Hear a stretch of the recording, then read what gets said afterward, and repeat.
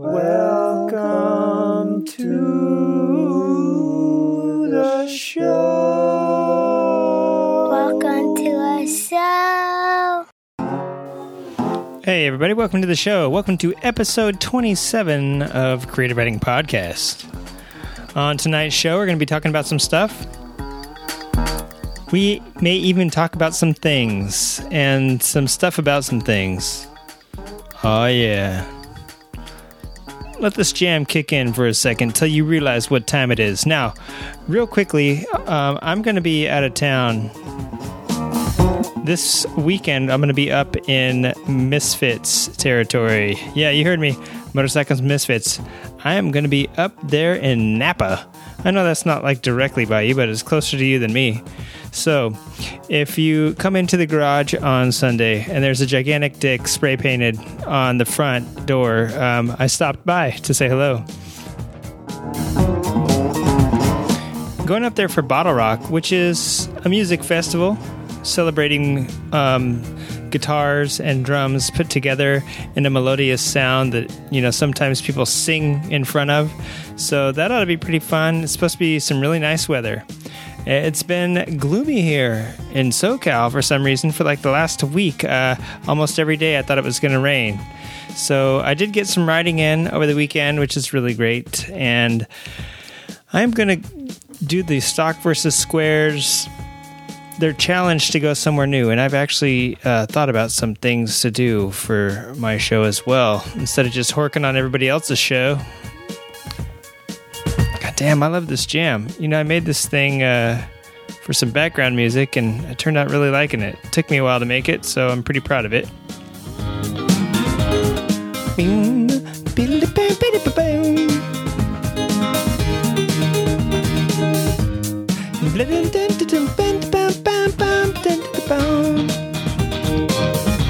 Yeah, it's a cool song. It's a cool song, yeah, yeah. So that was probably the most annoying 26 seconds of your life. It's over, don't worry. So things I'd like to mention on this show is Motorcycles and Misfits movie review. I'd like to thank Chris Singsheim and Michelle Mankiewicz for sending me their immediate response to that movie last Thursday, right after they saw it, and just in time for me to add it into my show. Hearing Motorcycles and Misfits talk about it this week verified and confirmed everything they said about it, and Chris was lovely enough to share his personal review and opinion of the movie on Creative Writing Facebook page. So thank you very much for that, Chris. And again, thank you, Chris and Michelle, for breaking the story here first. And you know, something else that has been popping up left and right is Michael Sis passing earlier this month. I've also heard that on Motorcycles and Misfits, but I've heard it like 15 other places this week alone, and it happened weeks ago. I mean, he died literally 3 weeks ago now, I believe, so it's just making the rounds now for some reason. A multitude of things happening this weekend, not the smallest bit of which is the Isle of Man TT. That didn't even make sense. Not the smallest bit of which. That's so stupid. But anyway, the Isle of Man TT, the TT begins this weekend, not the Manx, which is like the Pro-Am event. That's in August. That's the race up the mountain, and shortly thereafter is the race up the mountain to the clouds, which is Pikes Peak, and there's some interesting news coming out of that corner of the racing market. And also, I'd like to talk about riding around in this part of town. So, before I get into all of that, I'd like to introduce a segment that I'm going to call Riding in Cars with Boys. I think that was a movie. I'm not 100% sure. But Michelle Mankiewicz has been doing that lately, and she sent us a video clip. I'm going to call this Lane Splitting. Take it away, Michelle.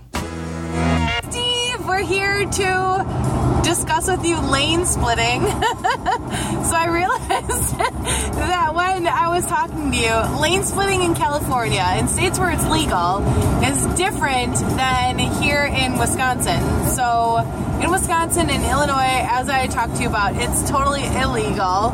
But here, what happens is, what I didn't clarify is the 7 times at that point when I was in Chicago, when people were lane splitting, what it was I was going 80 miles an hour on the freeway, and people were passing me, like the bikes were passing me like I was standing still.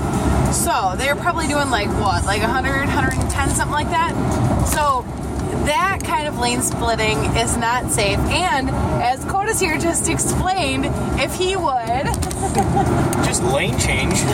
if he would lane change, we have dead motorcyclists on the road, and that's no fun. So we are gonna say that the kind of lane splitting that Wisconsinites and Illinoisites, Idiots. Formerly known as idiots. what they do is not smart. I totally get, though, in California that it's different and you don't want to be sweating your balls off. If it's done the right way, it's not wrong. If it's done right, yeah, like totally cool. So I just wanted to clarify that, and making videos is fun. So I hope you're having a really great day in California. And it's 76 degrees here right now. We're having a heat wave, and we're headed to Automotion. And grumpy old Chris is on his way. It's going to be a hoot.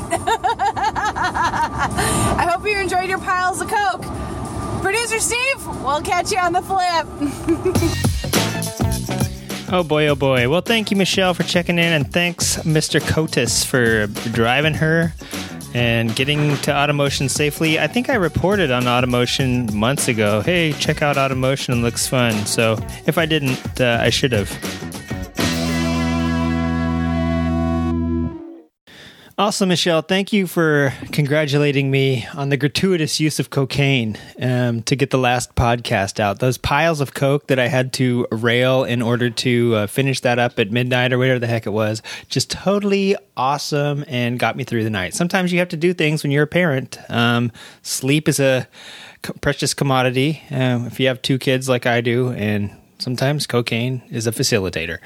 So also, speaking of like riding in cars, last week with Chris, this week with Kotis, stick around toward the end of the show because I want to talk about this wonderful community up there in Wisconsin. I know I mentioned it last week, and I just want to reiterate a few finer points, some things that I've seen their community doing to reach out to other racers. So stick around to the end of the show.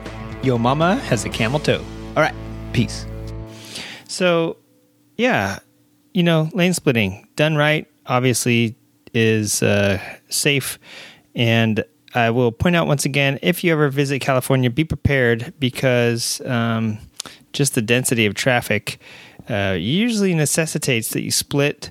If you heard Sarah in our last episode talking about going to school in Vegas and having her bike over there with her for, I think, the year or whatever it was that she went to nursing school over there, it was horrid in the summer when it's, 120 already and the asphalt is baking 140 and it's shooting that up into your nether regions and even onto your legs and everything. And you're just sitting out there in the sun with no air flowing over you. It's got to be hot. You got to get dehydrated. It's got to be miserable to ride. And yeah, splitting lanes. I don't know why. I mean, I understand for most of Nevada, it's just a vast dirt field, and there's a huge solar farm out there and probably not much else besides like a Air Force base and a bombing range. But I just don't understand why in the city of specifically Las Vegas, Enterprise, Rainbow, everything that's what you think of as the Strip, I don't see why they don't legalize it there, especially when you're at. I've been walking down the street before at midnight, hanging out on the Strip, and it was like 90 degrees. So I mean, still on a bike at midnight, if you're cruising down the Strip, it's not. There's a lot of traffic too on the weekends for sure, and holiday weekends. I mean, you can barely. It takes you an hour to drive down the Strip. It's like as bad as LA traffic. So, yeah, I don't see why they don't legalize it just within the city. Be pretty smart. But yeah, it makes about as much sense out in the rural parts of Nevada as it does anywhere else. So probably not that much of a necessity. The other thing is, yeah, you're doing 80, people are blowing by you 20 miles an hour faster than you're going, so at least 100. Yep, that happens here too. People don't always split responsibly, and for some reason, motorcycles don't seem to be able to drive under 80 here if they don't have to. So I mostly see responsible lane splitting in heavy ass traffic conditions. A lot of times, I'm not 100% sure if it's only a California law or if it's federal law that motorcyclists can ride in the carpool lane. But if you look at the space that you have between, the carpool lane and I guess what would be the number 2 lane, is that, even I've ridden on the lines and on the bumps sometimes, and that's a little bit sketchy, but there's generally a lot of space there. So it's almost like having your own motorcycle lane. And a lot of times you can ride in between the double yellows that make that separate the carpool lane from the number 2 lane. So yeah, it's I don't know. I don't really see people, when there's a guy going 100, he's going 100 and there's not traffic. He's not lane sharing. It's just he's in the fast lane passing everybody. So, I mean, I do, once traffic does start to appear, yeah, they weave in and out of it and quote unquote lane share at very high speeds. And people have, when I've been lanes sharing, I've had people go around me because I was going too slow for them, because I generally don't go over, I don't know, I think probably 20 or 30 is the fastest I've gone in between cars, because then it does get pretty sketchy, and you realize, it just does take one person deciding to change a lane. I actually saw some video, and I'm sure there's hundreds of videos on YouTube of cars changing lanes, and the last one I just saw was a guy riding behind a girl on a Sportster, and a car changed lane right into her, and it shouldn't have. You're not supposed to go over the double yellows to get from the number 2 lane into the carpool lane, which is the number 1 lane, but the car did. It crossed over the double yellows illegally, and that's another story. If it were a car, they would have hit the car too. So, I mean, just being on the road is more dangerous than probably any other thing. We take it for granted that it's like a necessity nowadays, but it's probably one of the most deadly things we do every day that we don't realize.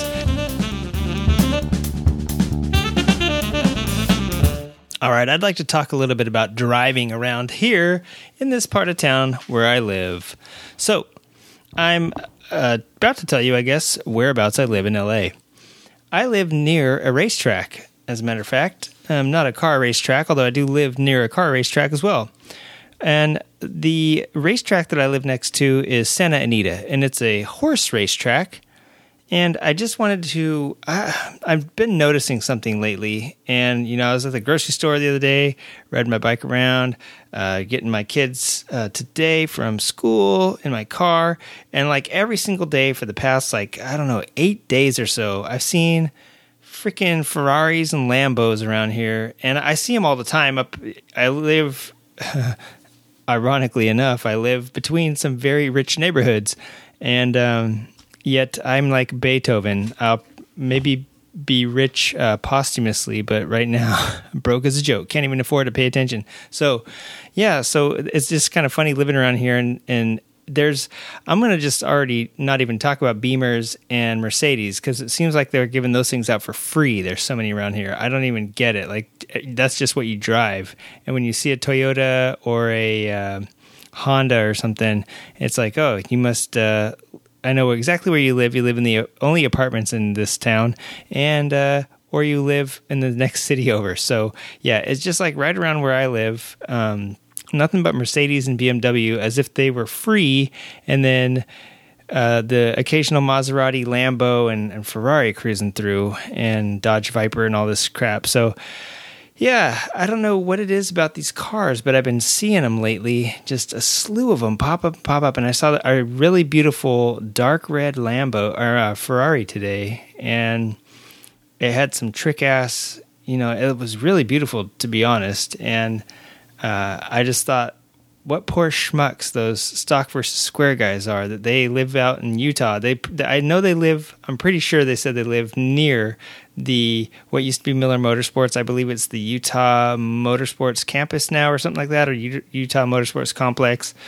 And if they lived around here, it would just be so cool for them, because there's all sorts of stuff around here. And I have seen on the rise again also the what's it called? It's like the Fast and Furious body kits and stuff. There was a dude. I live not right down the street anymore, but pretty close to Irwindale Speedway, and they have drift nights there and stuff. And I've seen some kids that have probably missed the wall a couple times on drift practice night because he was cruising around in his S2000, gigantic wing on the back, and the front bumper, let's just say, had some racing tape, we'll call it, on the front. The racing tape that's silver and can fix anything if you're MacGyver. So, yeah, you see a lot of interesting stuff, but I don't know what the thing is with all the Lambos and Ferraris that have been popping up lately. I've seen a lot of Ferraris actually. There's a dealership in Pasadena that I used to drive by all the time, and I used to live in Pasadena, and I don't know, you just see them. I've always lived near these really rich neighborhoods, so I've always seen them cruising around, but just the influx of them lately where I am, and I don't know if it's because I live next to a horse racing track. And the thing is that, horse owners and jockeys and all those people, there's just money flying around. And when I used to live in San Diego, if you go up to the racetrack up there, which is Del Mar, same sort of thing, pretty ritzy part of town. So needless to say, where I live is next door to me is pretty ritzy. I live basically near the border of Arcadia, which is where Santa Anita is. And it's a pretty fancy part of town. And I don't know if that's why I'm seeing all these Lamborghinis and stuff. Racing season is almost year-round there. It cuts out for a couple months in the summer while it's happening down at Del Mar, and then it comes back, for the rest of the year. But I never went to Hollywood Raceway Park, whatever the heck it was, down in like West LA. There was a horse track down there, which is where they're tearing up to make like a sports place now for like the Rams and the Raiders or whatnot. But I don't know what it was like down there, because it was kind of like the hood down there a little bit compared to over here. And so I don't know if there was like a bunch of fancy cars driving around down there, but I just don't get it. So if I can, I'm going to start taking pictures of the random Lambos and Ferraris and all that crap that's driving around here. And I don't know why I'm seeing more of them, but there's just like this huge influx of these like high-end sports cars. Another thing I wanted to mention about Arcadia is the city is one of the best cities to ride around if you are looking to improve your rider skills. And there's several ways that they do this, and let me tell you about it. So, back a little history lesson. Back in 1875, a guy named Elias Baldwin, I believe, went by Lucky Baldwin. He purchased Rancho Santa Anita in 1875. It was like an 8,000 acre ranch. He, raised cattle and cows, cows, bovines, and other things with horns on them. And he also raised hogs and whatnot. And he also, in the 1880s, went to India and brought back some peafowl.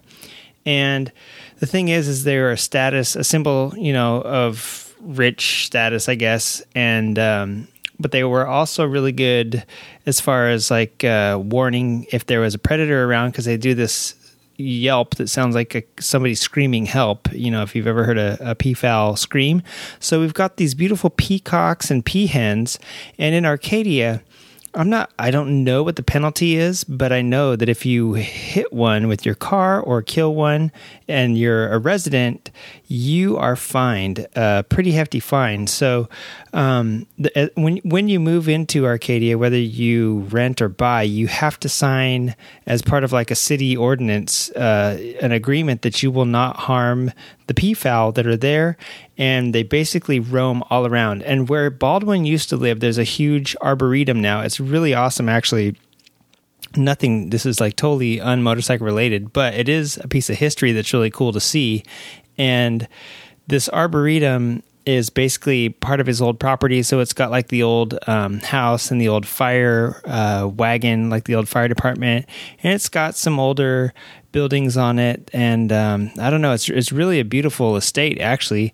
And the thing is, the roads within it, the little walking paths, I wish you could ride a motorcycle in there. I have said it to my friends before that it would just be one of the coolest things that they let you go in there and just do like a little road race around there, because the paths literally wind around these different parts of this like estate that, it's pretty sprawling. So I don't know, it's super cool. But they don't let you ride motorcycles in there, but they do let peacocks and peahens in there. So when you're cruising around, you may see one, and I think they're a little territorial. But my point being, when I was riding through Arcadia the other day, peafowl everywhere, and this one peacock starts crossing the road, and it keeps you on your toes. Like you learn to swerve really quickly, or you're going to get a pretty hefty ticket. And who wants to crash on a freaking bird? They're not as small. I mean, they're huge. They're like a huge goose. They're like pretty big. I'm sure you know what a peacock looks like, but until you get next to one, you kind of don't realize how big they are. They're much bigger than a goose or a swan, actually, depending. They stand pretty tall, and their tails are quite long. When they don't usually walk with them fanned out. They usually drag them behind them. And so, tail from head to tail, they're probably like 6 to 7 feet long, depending. So it's not just like a bird running across the street. It's like, a bird dragging a bag of feathers behind it. So anyway, really keeps you on your toes. So I was just thinking that as I was cruising through there, A, watch out for Lambos, and B, watch out for peafowl, because they just own the streets, and you're not allowed to do anything about it, but just stop and wait for them to cross at their leisure. And peafowl, they know they're their status symbol. They walk super slow, and they look around like you're an asshole, when really they're the asshole. All right, next on our list. So a lot of people have been mentioning the passing of Michael Cis this last week. I've heard it on several different shows. The truth of the matter is that he passed away on the 7th, and a lot of the press reported that, but it has only been coming out on talk shows and podcasts as of late. So I don't know if it took a little while to catch up, but the most interesting take on Cis that I heard came from Liza at the Recycled Garage in sunny Santa Cruz, California, on the Motorcycles and Misfits podcast. You're going to have to check that out. And before I get into her conspiracy theory, I'd like to talk a little bit about Cis. Now, recently, his E1PC electric motorcycle was the first motorcycle to break the 100-mile-an-hour average lap time around the Isle of Man. And I think the electrics only do 1 lap. So, I mean, that's pretty incredible. And that's an average lap time. That's not fastest speed. So, I mean, they're getting well up into, some of the ranges of like the 600s, that he won 4 podiums there. Or actually, I think he won 4 titles there between like the first 4 years that he entered or something like that with that particular bike. Well, before that, he had another bike. He produced the C1, and it was going to be a MotoGP bike. And like right before, I believe it was, months before that thing was set due to debut in a MotoGP, they changed the class. So I'm not 100% sure if it was a leader bike or if it was an 800cc and they changed it up to the leader bikes. But this thing was basically like a revolutionary breakthrough. The whole motor was only 6.5 inches wide, which is about the width of the rear tire on a MotoGP bike. And it was like longitudinal, and most of them are inline transverse. So that's another thing. If you remember me mentioning a few weeks ago, Honda had done something basically they had flipped the crank around in the Hondas so that he was going faster, and he's won a lot of races and makes turning the bike easier because it was reducing the gyroscopic motion. And in the other ways, the bike was pushing, and now they reverse the crank, and it's like makes it easier to turn in. So here comes this guy, Cis, and when he's building his bike, he takes all that stuff into consideration, and he engineers it a specific way, basically. Any gyroscopic motion and any rotational imbalance was basically engineered out of it because of the way that it sat. And like I said, this thing literally was only 6.5 inches wide. It had a special DCT, which, like now on the Hondas, it is basically a package. The dual clutch technology is it's automatic package on there, but on his it was like activated a slipper clutch and the regular clutch. So it almost looked like two different drive shafts, to be honest, when you look at a diagram of the motor. But I mean, his front fork, he didn't just build this bike. He didn't just build a race bike. He literally built this thing from new concepts. You know what I mean? And if you look at the front end, he made an adjustable insert so that you could keep the steering head angle the same, but adjust the trail and literally adjust the rake angle basically at the axle instead of up at the triple trees, and came out with like a mono fork. Well, it was called the 6X coaxial monoshock front suspension, and it basically took all the twist and turn out of standard forks and put it into a monoshock. And if you've seen, there's mountain bikes with monoshocks. I mean, we have single-sided rear swing arms already, so it's not crazy new, but it hasn't been really implemented in a viable way. And just looking at this one bike that had all of it in it, pretty amazing if you think about it. Now, that and the fact that he developed this electric motorcycle that blew away the lap record at the Isle of Man and then got 4 podiums or 4 titles. Let's jump into Liza's conspiracy theory. They pointed out that he and John Britton, both motorcycle pioneers, both died of cancer. And John Britton was a guy from New Zealand. He was a mechanical engineer. I actually saw a documentary on him. He was just like this crazy genius. He was dyslexic.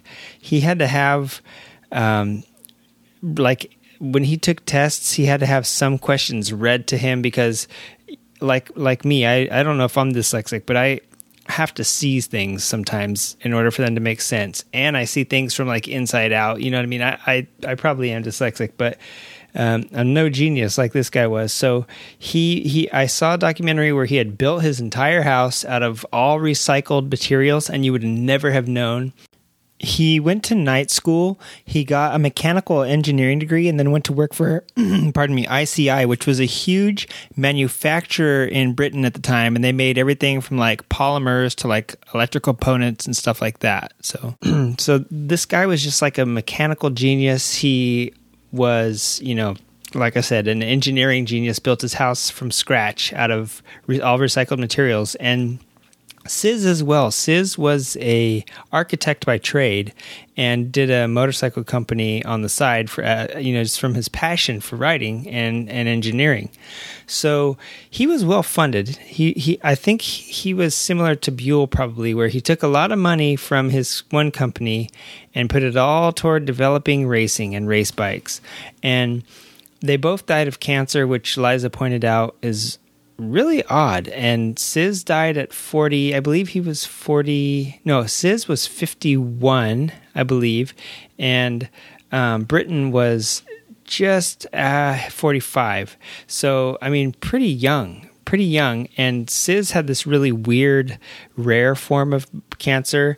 And Britton died of inoperable skin cancer, which is, I'm guessing, pretty rare to get skin cancer related illness that's not operable. Usually they can remove a melanoma or something, but to get something that you can't operate on, that had to be pretty hardcore and permeated throughout his body. So yeah, both of them died very young, a very big threat to the establishment of motorcycle industry. And so Liza had this neat little conspiracy theory, what the hell is happening to these guys?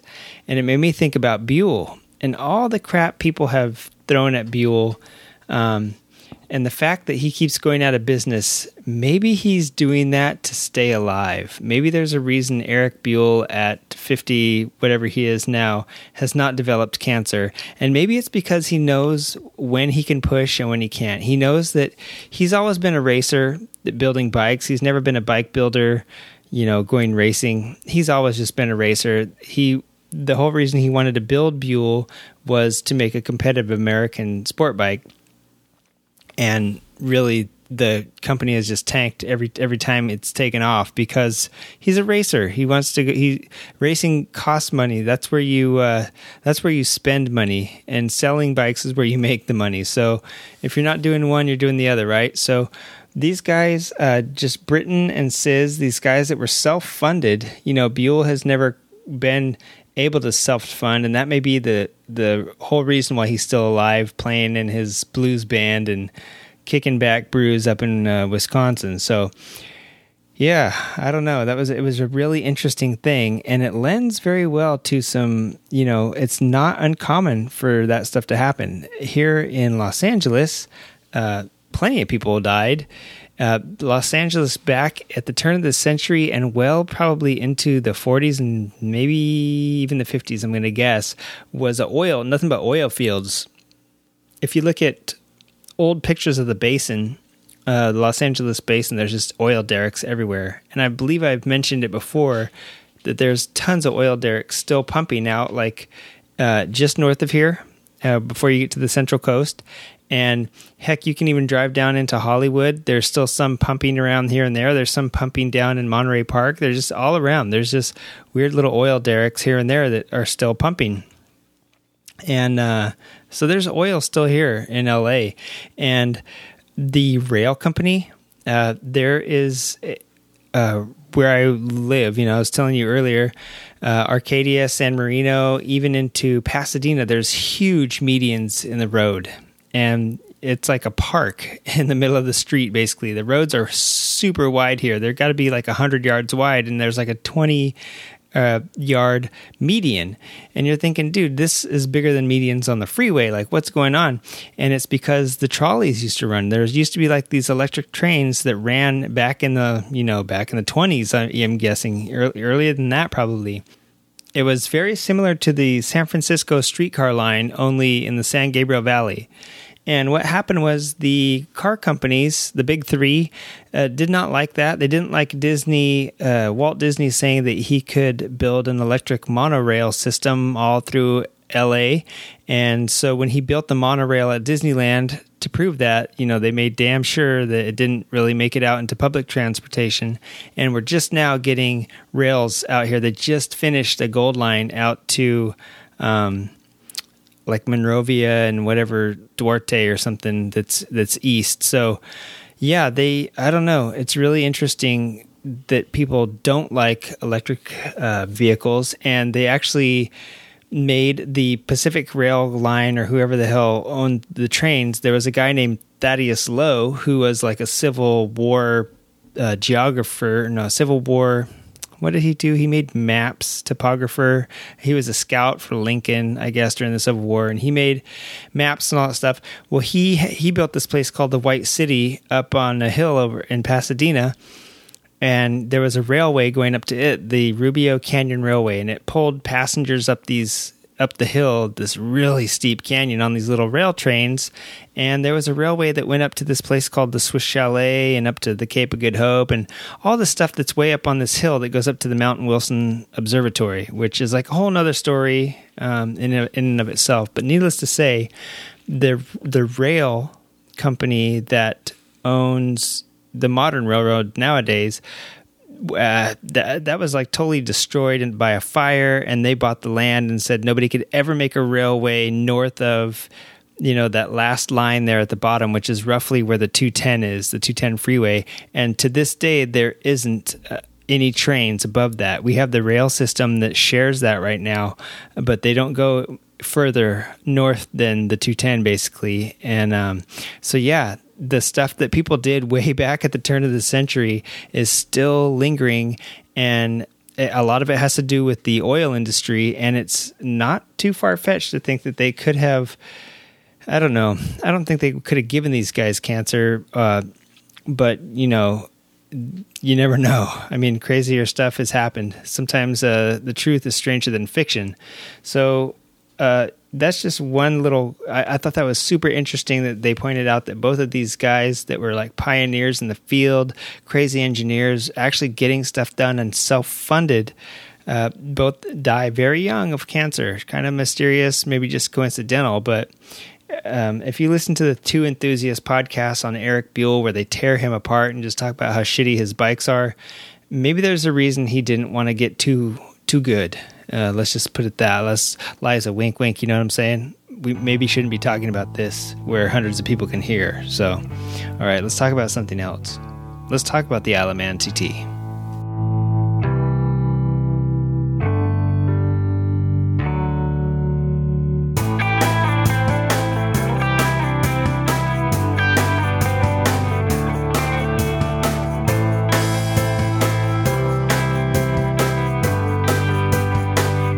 All right. I know I mentioned that the Isle of Man starts in like 3 days. So let's talk about it a little bit.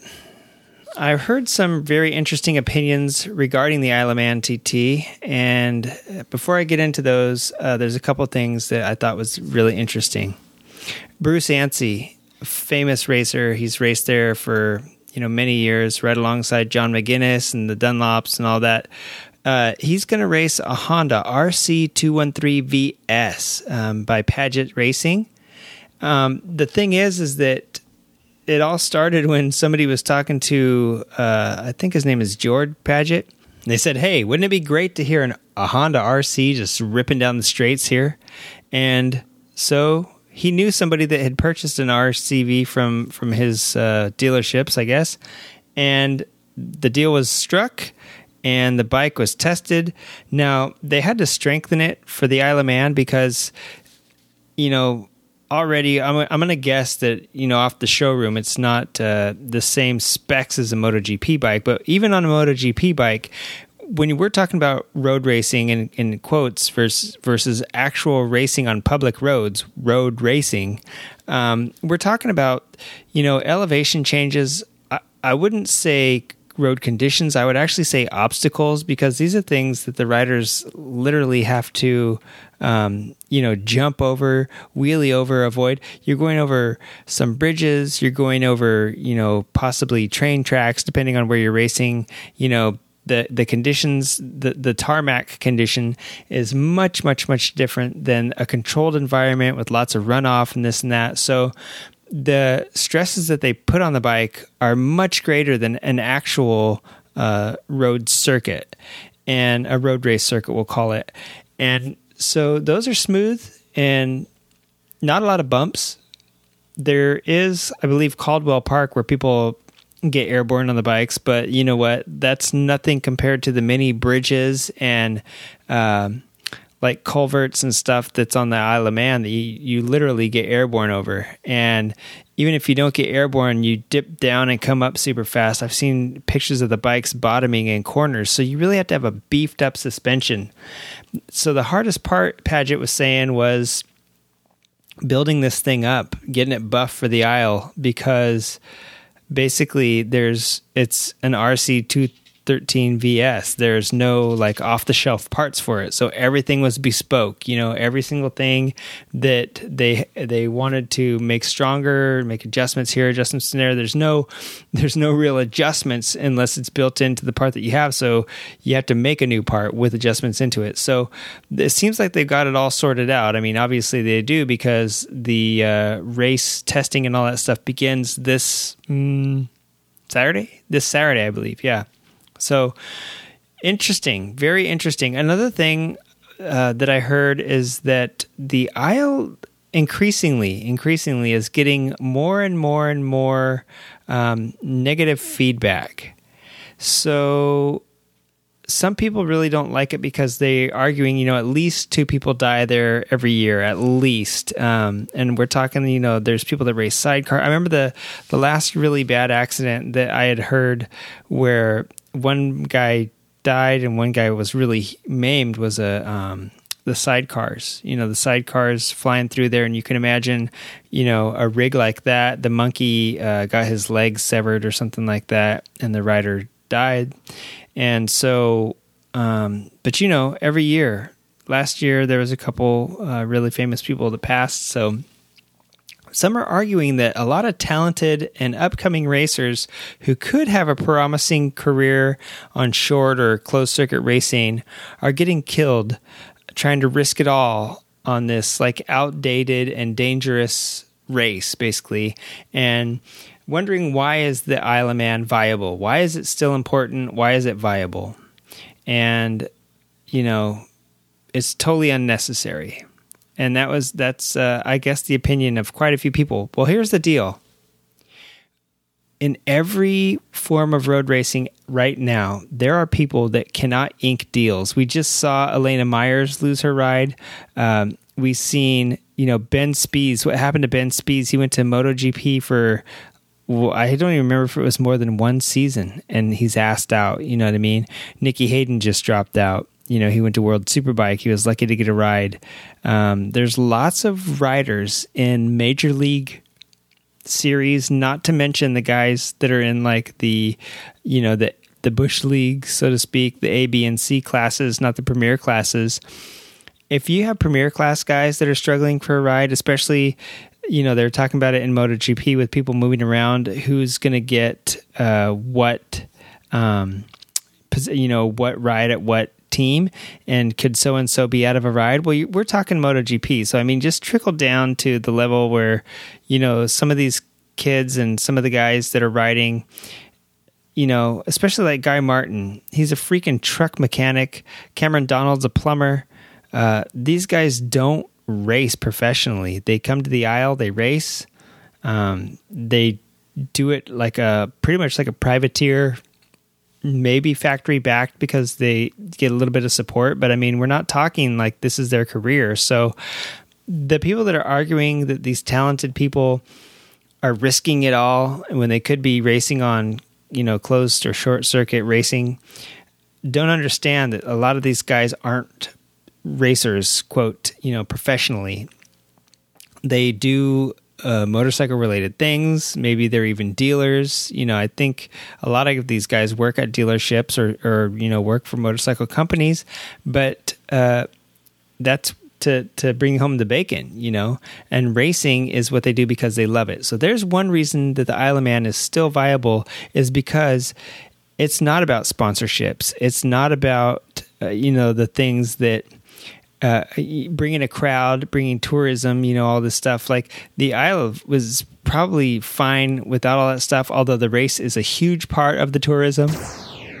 They have races all throughout the summer, you know what I mean? And people vacation there, I guess, probably once in a while. But it's a huge part of the economy, and it's otherwise pretty quiet. But the thing is that people don't go there to race because of the sponsorship and because it's a nice little getaway for a weekend. They go there because they love racing on a road. It's like probably I'm going to compare it to Mount Everest.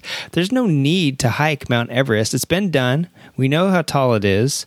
We know it costs like $75,000 to hike it, and it takes months because you can't just walk to the top of the hill. You have to get acclimated to the altitude, and that takes months for your body to do that. So, why spend all that money and time to go do something that's been done before? Well, people want to do it. It's a challenge, and not very many people can say that they've done it. And it is, it's still one of the last things that we can do in this world that's, still free and worth a damn to somebody enough to do it, to risk their life to do it. And people die on Everest all the time, but we're not saying quit climbing Mount Everest. So that's my second argument for the Isle of Man, is that, it's about the passion to do it. And the fact that it's more prestige than anything.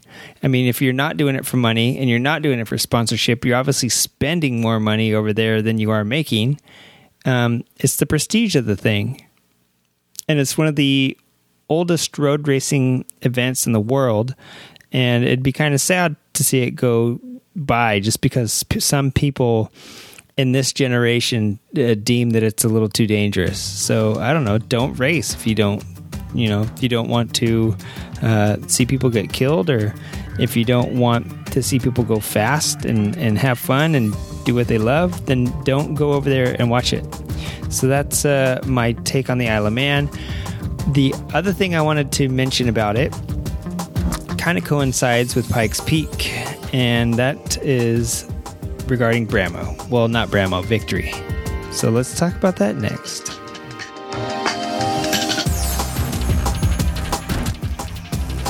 All right. Well, Pikes Peak is the American event that runs after the Isle of Man and between the Manx TT, I believe. And Pikes Peak could be described, I guess, as America's Isle of Man or America's TT, because it is basically the only road race run on, a full actual road course that we do in America that's still legal. The thing is, it's not quite half. It's not really a third of the Isle of Man. It's a little over 12 miles, but it's a treacherous course. It's extremely exciting to watch. And a quick side note, it's one of the first things I mentioned last year when I very first started my show up, which makes me feel like my show is going to be hitting a year soon, even though I know it's not for quite a few months. But it is one of the things that happened that I was really excited about then, and I'm excited to be talking about it again now. Not only because it makes me feel like I'm coming around full circle, but because of the things that have developed. And I got to see right up close the Project 156 bike. I fondled it. I touched Don Canet's race leathers, and I was just super, super excited that Victory was heading in a direction like this to do a Project 156.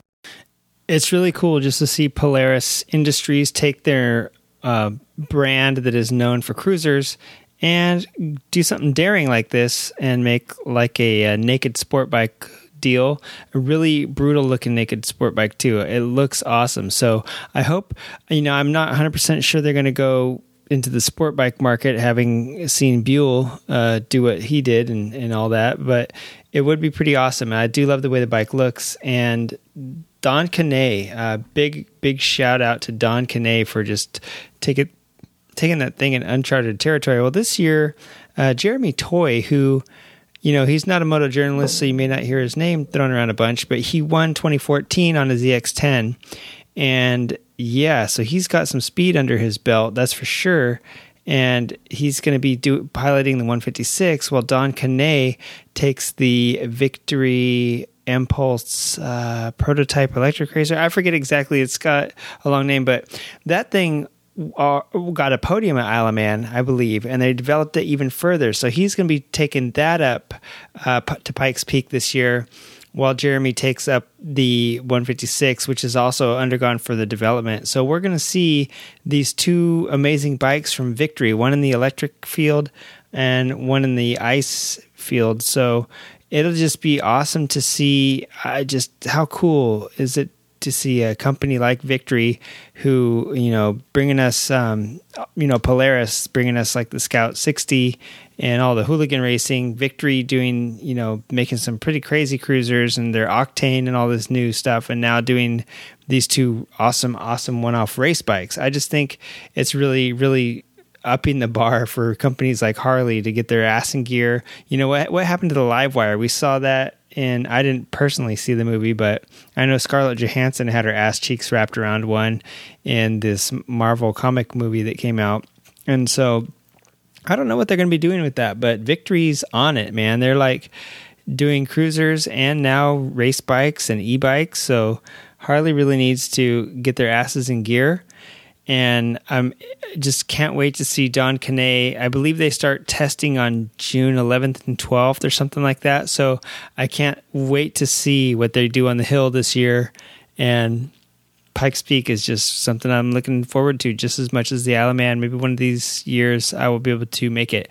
The interesting thing is if you go there, it says the 94th running, but the 100th anniversary this year. So this year is a very special year, 100th anniversary of Pikes Peak, and I'm assuming they stopped during the war years. There's a 6-year gap there. So I'm assuming that they did not run probably during World War II and maybe another, who knows, over the 6 years out of 100 is not too bad to not have run it. So yeah, it's going to be a really exciting centennial event.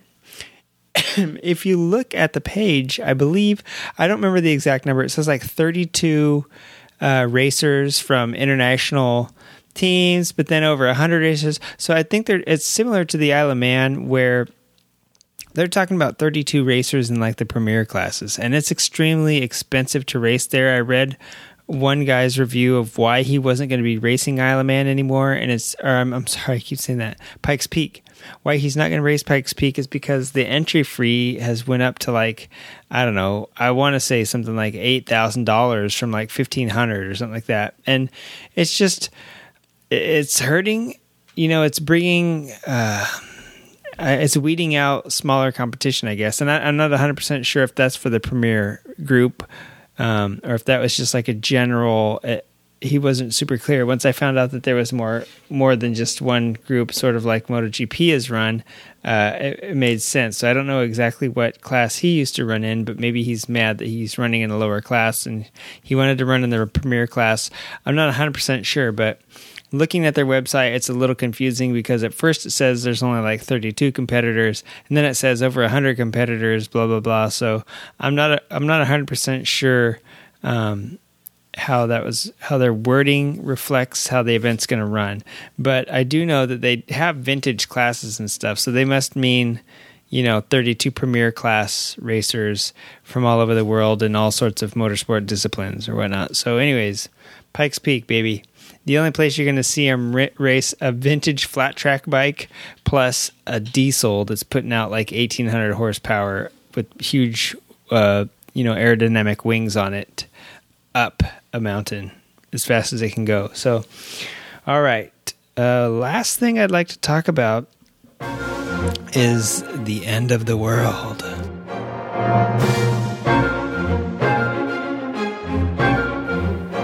That's right. I believe our planet is spinning faster and faster, making the days shorter and shorter. That makes me wonder, what about endurance races?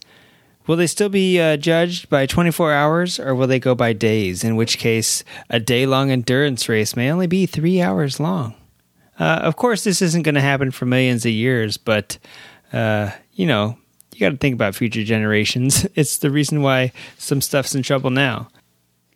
All kidding aside, I was thinking about, Riding with Ritas is coming out and all, Walking Dead and all that stuff. And I watched Mad Max with my wife and was talking to her about it and this and that. And I started to think about, real life things like the guy, I forget his name, some weird French name, the guy that got stuck in the desert. Maybe he didn't get stuck, but he made a motorcycle out of citron, all this stuff. And I recently, over the weekend, I went on a ride with my daughter on her little bike through, a little urban trail here. And frankly, it looked like The Walking Dead. Some of the stuff we were going through just looked like a crazy abandoned, overgrown trail. And I thought, you know what? All these shows, especially The Walking Dead, where they have cars, and I'm thinking of Mad Max, where they specifically use like V8s and blown V8s and stuff, and motorcycles and whatnot, huge RVs, Walking Dead. It seems to me after going on this bike ride with my kid that the vehicle of the future is, and zombie apocalypse for sure, is going to be the bicycle, not necessarily the RV or the motorcycle. And partially because as long as you have calories in your body, you've got gas. You know what I mean? Yeah, I've mangled, I'm a mountain bike enthusiast, and I've mangled some chain rings and stuff before, but in a pinch, like I would have got a rock and hammer that fucker back straight. So, it's nothing that can't be fixed. Whereas if you run out of gas or, you spin a bearing or bend a rod in a combustion engine, be it car, fire truck, motorcycle, whatever you have, going off the Walking Dead's vehicles here, you're in trouble. So, there's nothing wrong with those, and there's nothing wrong with using that to transport goods that you obviously would not be able to transport on a bike. But to be honest, I think a bicycle Very capable. If you've seen these guys on bicycles doing the same sort of stuff that trials motorcycle riders do, you realize they'd be good for traversing all sorts of terrain. Even if you weren't that good, I mean, it's still better than walking, a little faster than walking, getting away from zombies, minimal effort. You don't have to, you can coast, basically, is what I'm getting at. You don't have to constantly walk. You're moving your legs, burning calories, at least on a bike, whether it's downhill or flat, you could walk. And if you're going uphill, bikes aren't that hard to push uphill. You're already walking uphill. They're maybe a good bike is, 30 pounds, let's say. And so it's just like pushing 30 pounds uphill. So it's not anything heavier than would be to carry a 30-pound backpack full of supplies. So, yeah, bicycles. And then I was thinking, I don't know why I was thinking, but Tom Waits in the movie Mystery Men, he's the crazy, inventor guy. And I was thinking, if you were, you could do that with bicycles. You could make all sorts of cool bicycles, and everyone would be coming to you if you were like a bike smith, because you'd be able to tune a wheel and, true it and fix a chain and all this crap, right? And it's like literally the easiest, most reliable thing in a zombie apocalypse that would, or worldwide epidemic, you name it, that would get you out of trouble. Which makes me think a lot of people already use, in lots of third world countries, lots of people use bicycles for that same thing. They also use motorcycles and scooters, but then again, you have the problem of bad gas. A lot of times you'll hear people driving through the deserts of Africa and stuff, and you'll buy gas from somebody selling it in a mason jar, and you're like, dude, do I pick this brown sludgy gas, or do I pick this kind of greenish gas that at least looks like liquid? You never know what you're going to get. So, that's the thing with gas versus bicycles, is that as much as I love motorcycles, I think the quietest, I'm thinking of zombie or, sneaking around, not necessarily zombie shit, but just sneaking around.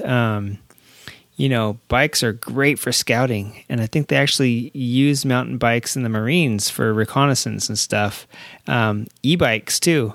That would also be, ironically, people diss on the range, but solar chargers. I saw plenty of solar chargers when I was at Willow Springs. People threw them out there in the sun, charging up their motorhome rigs and whatnot, and all sorts of cool stuff being used out there since it was so sunny. Well, if you had an e-bike, same sort of thing. You may only get 50 miles, but that's further than you'd get walking in a day.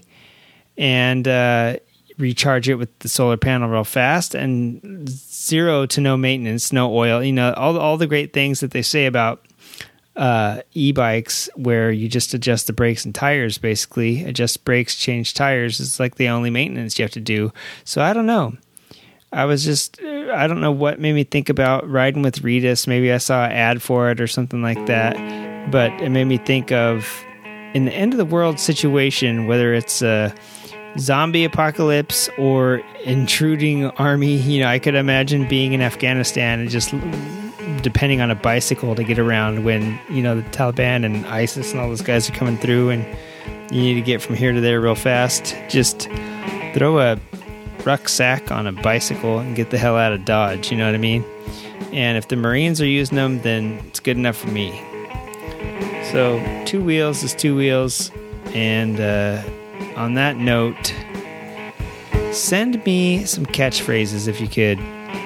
I've got some good ones. I need to listen to one right now. I have them recorded from months ago that I haven't even barely skimmed the surface of. So I'm going to do that real fast while you think of one to send me. And in the meantime, you can also reach us at creativewritingpodcast@gmail.com. And if you haven't done so yet, send us an email about anything. Would you like to be on the show? Do you have something interesting you'd like to hear about? Would you want me to blab about something more than, stuff you heard today on the show? Do you want to hear me dodging peacocks, or do you want to hear something interesting that you want to hear about? Let me know. Also, the shows that you love, reach out to them. I did it to a couple. I need to do it to all the ones I mentioned, which is, Cleveland Motorcycle Podcast, Motorcycles and Misfits. I did leave them a review on iTunes. And real quickly, Cleveland, I just got a newsletter from Builtwell that there's going to be a fuel pre-party in Cleveland with live music by Moonbow and DJ Clint. And it's happening at Mahal's 20 Lanes at 13200 Madison Avenue, Lakewood, Ohio. So go check that out if you want to do some bowling and motorcycling stuff. And then give the Cleveland dudes a shout out while you're there. And Stockhausen Squares, obviously. I don't know. I listen to so many that I can't even tell you. I just waste my days listening to other podcasts. Hey, as promised, while I got you on the line here, let me talk to you real fast about Wisconsin International Raceway Top 10 Drag Bikes. You heard me. I was reading their page the other day, and I just wanted to talk about the sense of community that these people have. One of the racers, I believe his name is Cliff Nafe, maybe. I forget. I'm not looking at the page right now. But he was down motor. Pistons, I forget exactly what it was. He was down a couple parts, okay? Now, these guys are rallying together to pitch in everybody $20. You know, and that's all it takes. 100 people give you $20. 50 people give you $20. You know, it adds up to enough money for you to, nothing's cheap these days. Everybody's, working for the weekend and whatnot and trying to make a living. All those 80s songs that now are making sense as an adult. And you know what? These guys are pulling together to do it, as a community, as sort of like a little team, pulling together to get some funds to help out a fellow racer. And that is what I am so excited about. That's what it's all about to me is when you go to the races and you're not, just for yourself, you're happy that your competition's out, so that you can win, blah, blah, blah. No. If you're a true competitor, you want to see other people come up and be able to compete with them. You want to see other people flourish. You want to see people maybe even take over your spot. I mean, it's no fun racing if you win all the time. It's no fun doing anything if you win all the time, right? Unless it's a war, I guess.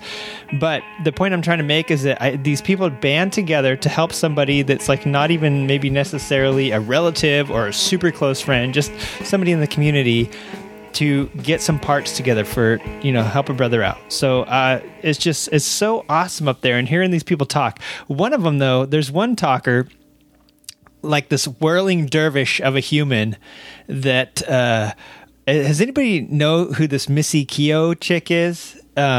She seems like the type of chick like Michelle was pretty rock and roll. I mean, we talked about going straight to pants shitting. Well, this Missy Keogh chick seems like that if you took her took her t-shirt, just wringed out some of the sweat into a jar, I could probably sell it down here on 10th Street to the crackheads that need like a little pick-me-up. She's just like, seems like she's kind of just like this crazy tornado of a person that's always on and always rock and roll, 100% volume up to 11 sort of person. So yeah, just hearing her weigh in on some of the WIR stuff is pretty amazing.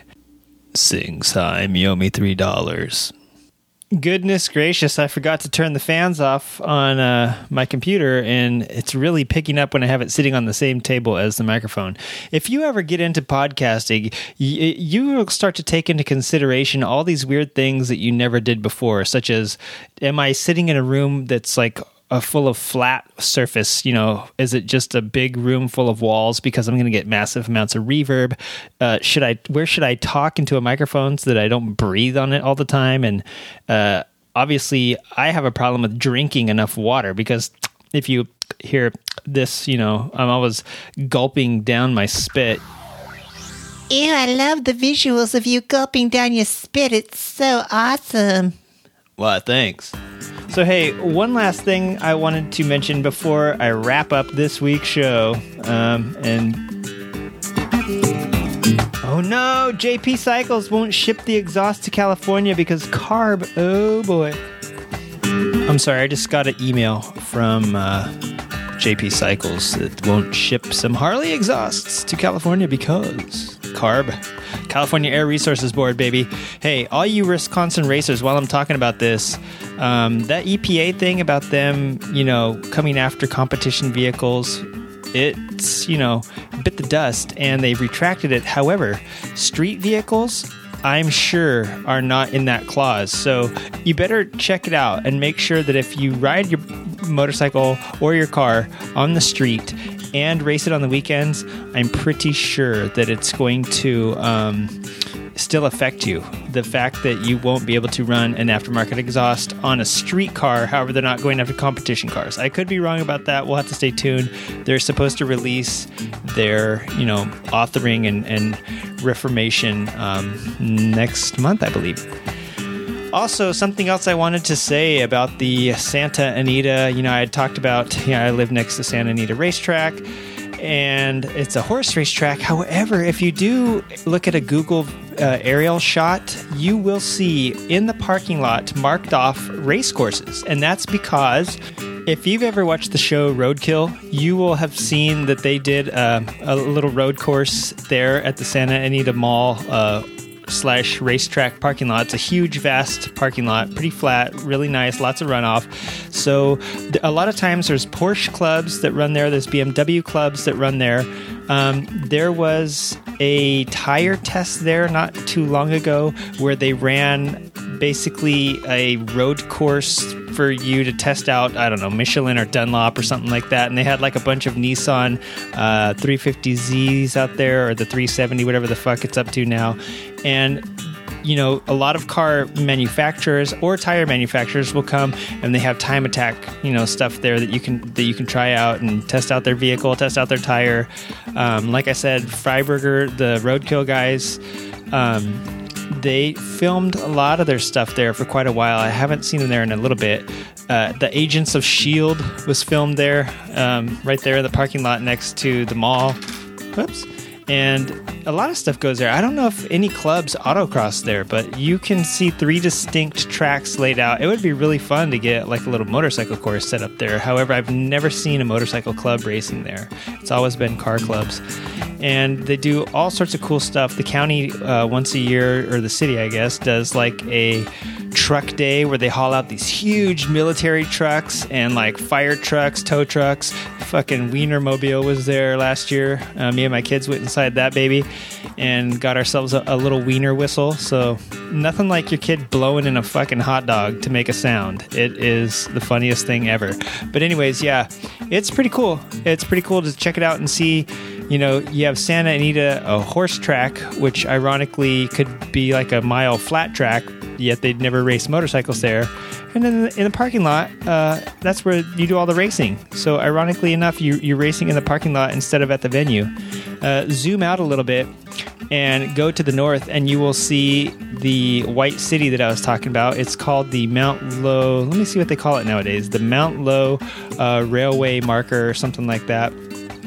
And you will see where the glorious white city once stood before Pasadena was a town, when you used to go to Pasadena to get away from the city of LA. And then scroll a little further east and down, and you will see Irwindale Speedway, which used to be, I think, Toyota Speedway or something like that. And you'll see the little drift course they have in there. And it's also where they race the Enduros. They also do skid plate racing. If you're ever in the area, or if you come out to California and you want to hang out and go do something fun, email the show. We'll go there and we'll check it out. They have skid plate racing, which is where basically like the Misfits chariot racing. If you listen to the Motorcycles and Misfits podcast, they weld, brake rotors onto the bottom of milk crates and drag each other around parking lots. Well, the skid plate racing, right down the street from Irwindale Speedway is a junkyard. And what they'll do is they get cars from the junkyard. The junkyard is actually like a huge sponsor of the raceway. So you go in there, you get like a $200 car. You basically put the e-brake on and weld plates to the rear wheels. And of course, they have to be front-wheel drive cars to do this. And then you drive around the track. And it's so funny watching these guys spin out, because you literally have no control over the rear end, you know what I mean? And it takes a lot of skill to get that thing going in a straight line and be able to do a turn without the rear end just whipping around. So it's super fun watching those skid plate races. demolition derbies and all that stuff. So one of these days I'm going to go out to the drift nights. I've never been. I went to the drag strip once and watched the drag racing while they were doing. It's all on the same lot. So the drag strip is right east of the stadium where they do the drifting. And dude, it looked like a fucking explosion. You couldn't even see anything. There was so much tire smoke and it was stinky. And my kids were like, "What's going on, Dad?" Like, "Is the building on fire next door?" No, kids, it's drifters. Yeah, it's pretty cool. Give me a call if you're, call me right up if you're going to be out this way. Also, email me because that's how you can really get in contact. Email the show. And one last thing before I go.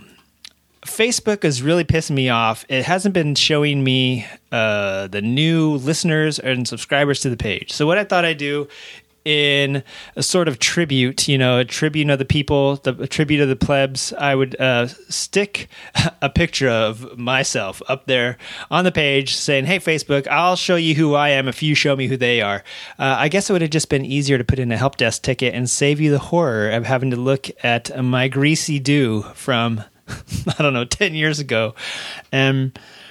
Yeah, it didn't work, and I read up on it, and Facebook doesn't do that sort of stuff. So I'll be taking that picture down as it's not going to warrant any results. But view it while you can. It'll probably be up until Friday or Saturday. So, yep, get your fill. Get your, hopefully you don't scratch out your eyes because of the horror that is my ugly mug. And you can see why I do a podcast instead of a video cast or try to host some sort of video show.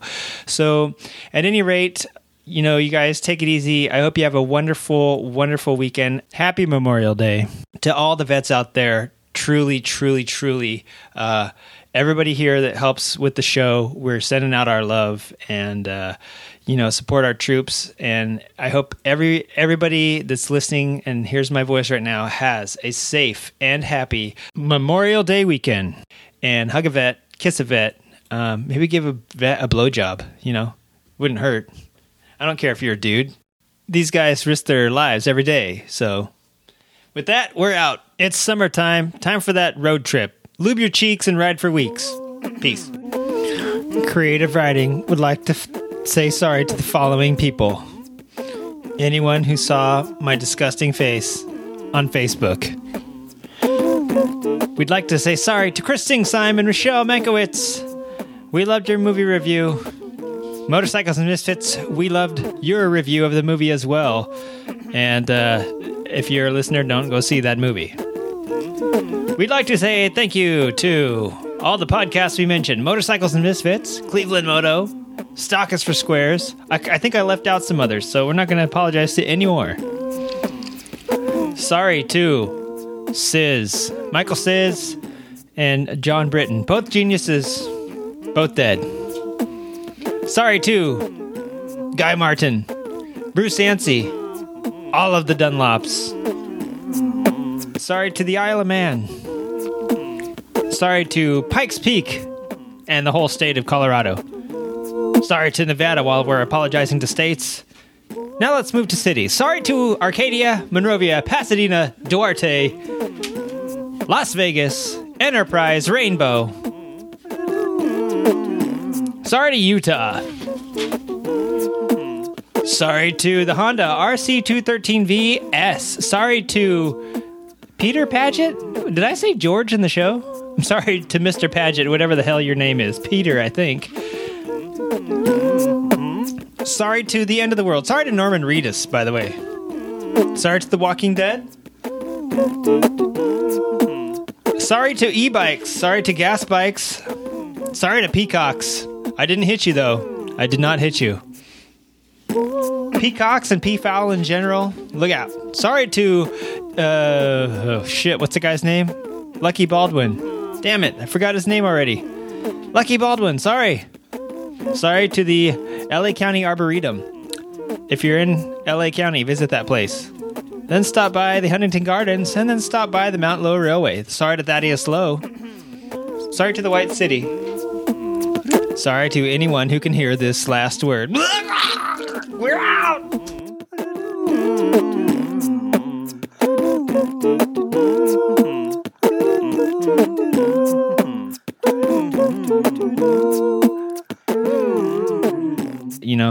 have this like crazy. I'm crazy. So leave this one a message. And oh god damn it, I would Andre the Giant laying in the road in front of you. Twitch. The most interesting Twitch. It's all those piles of coke I was doing. Yeah. And if anybody's there, I don't know. I'll throw a dildo in their face and run away and pretend I was never there. But yeah, the race up the hill, the race, yeah, I won't say the race up the mountain. That's Pikes Peak, the race to the clouds. Bottle her and sell her sweat. I am an asshole. But go straight. What the fuck am I even saying?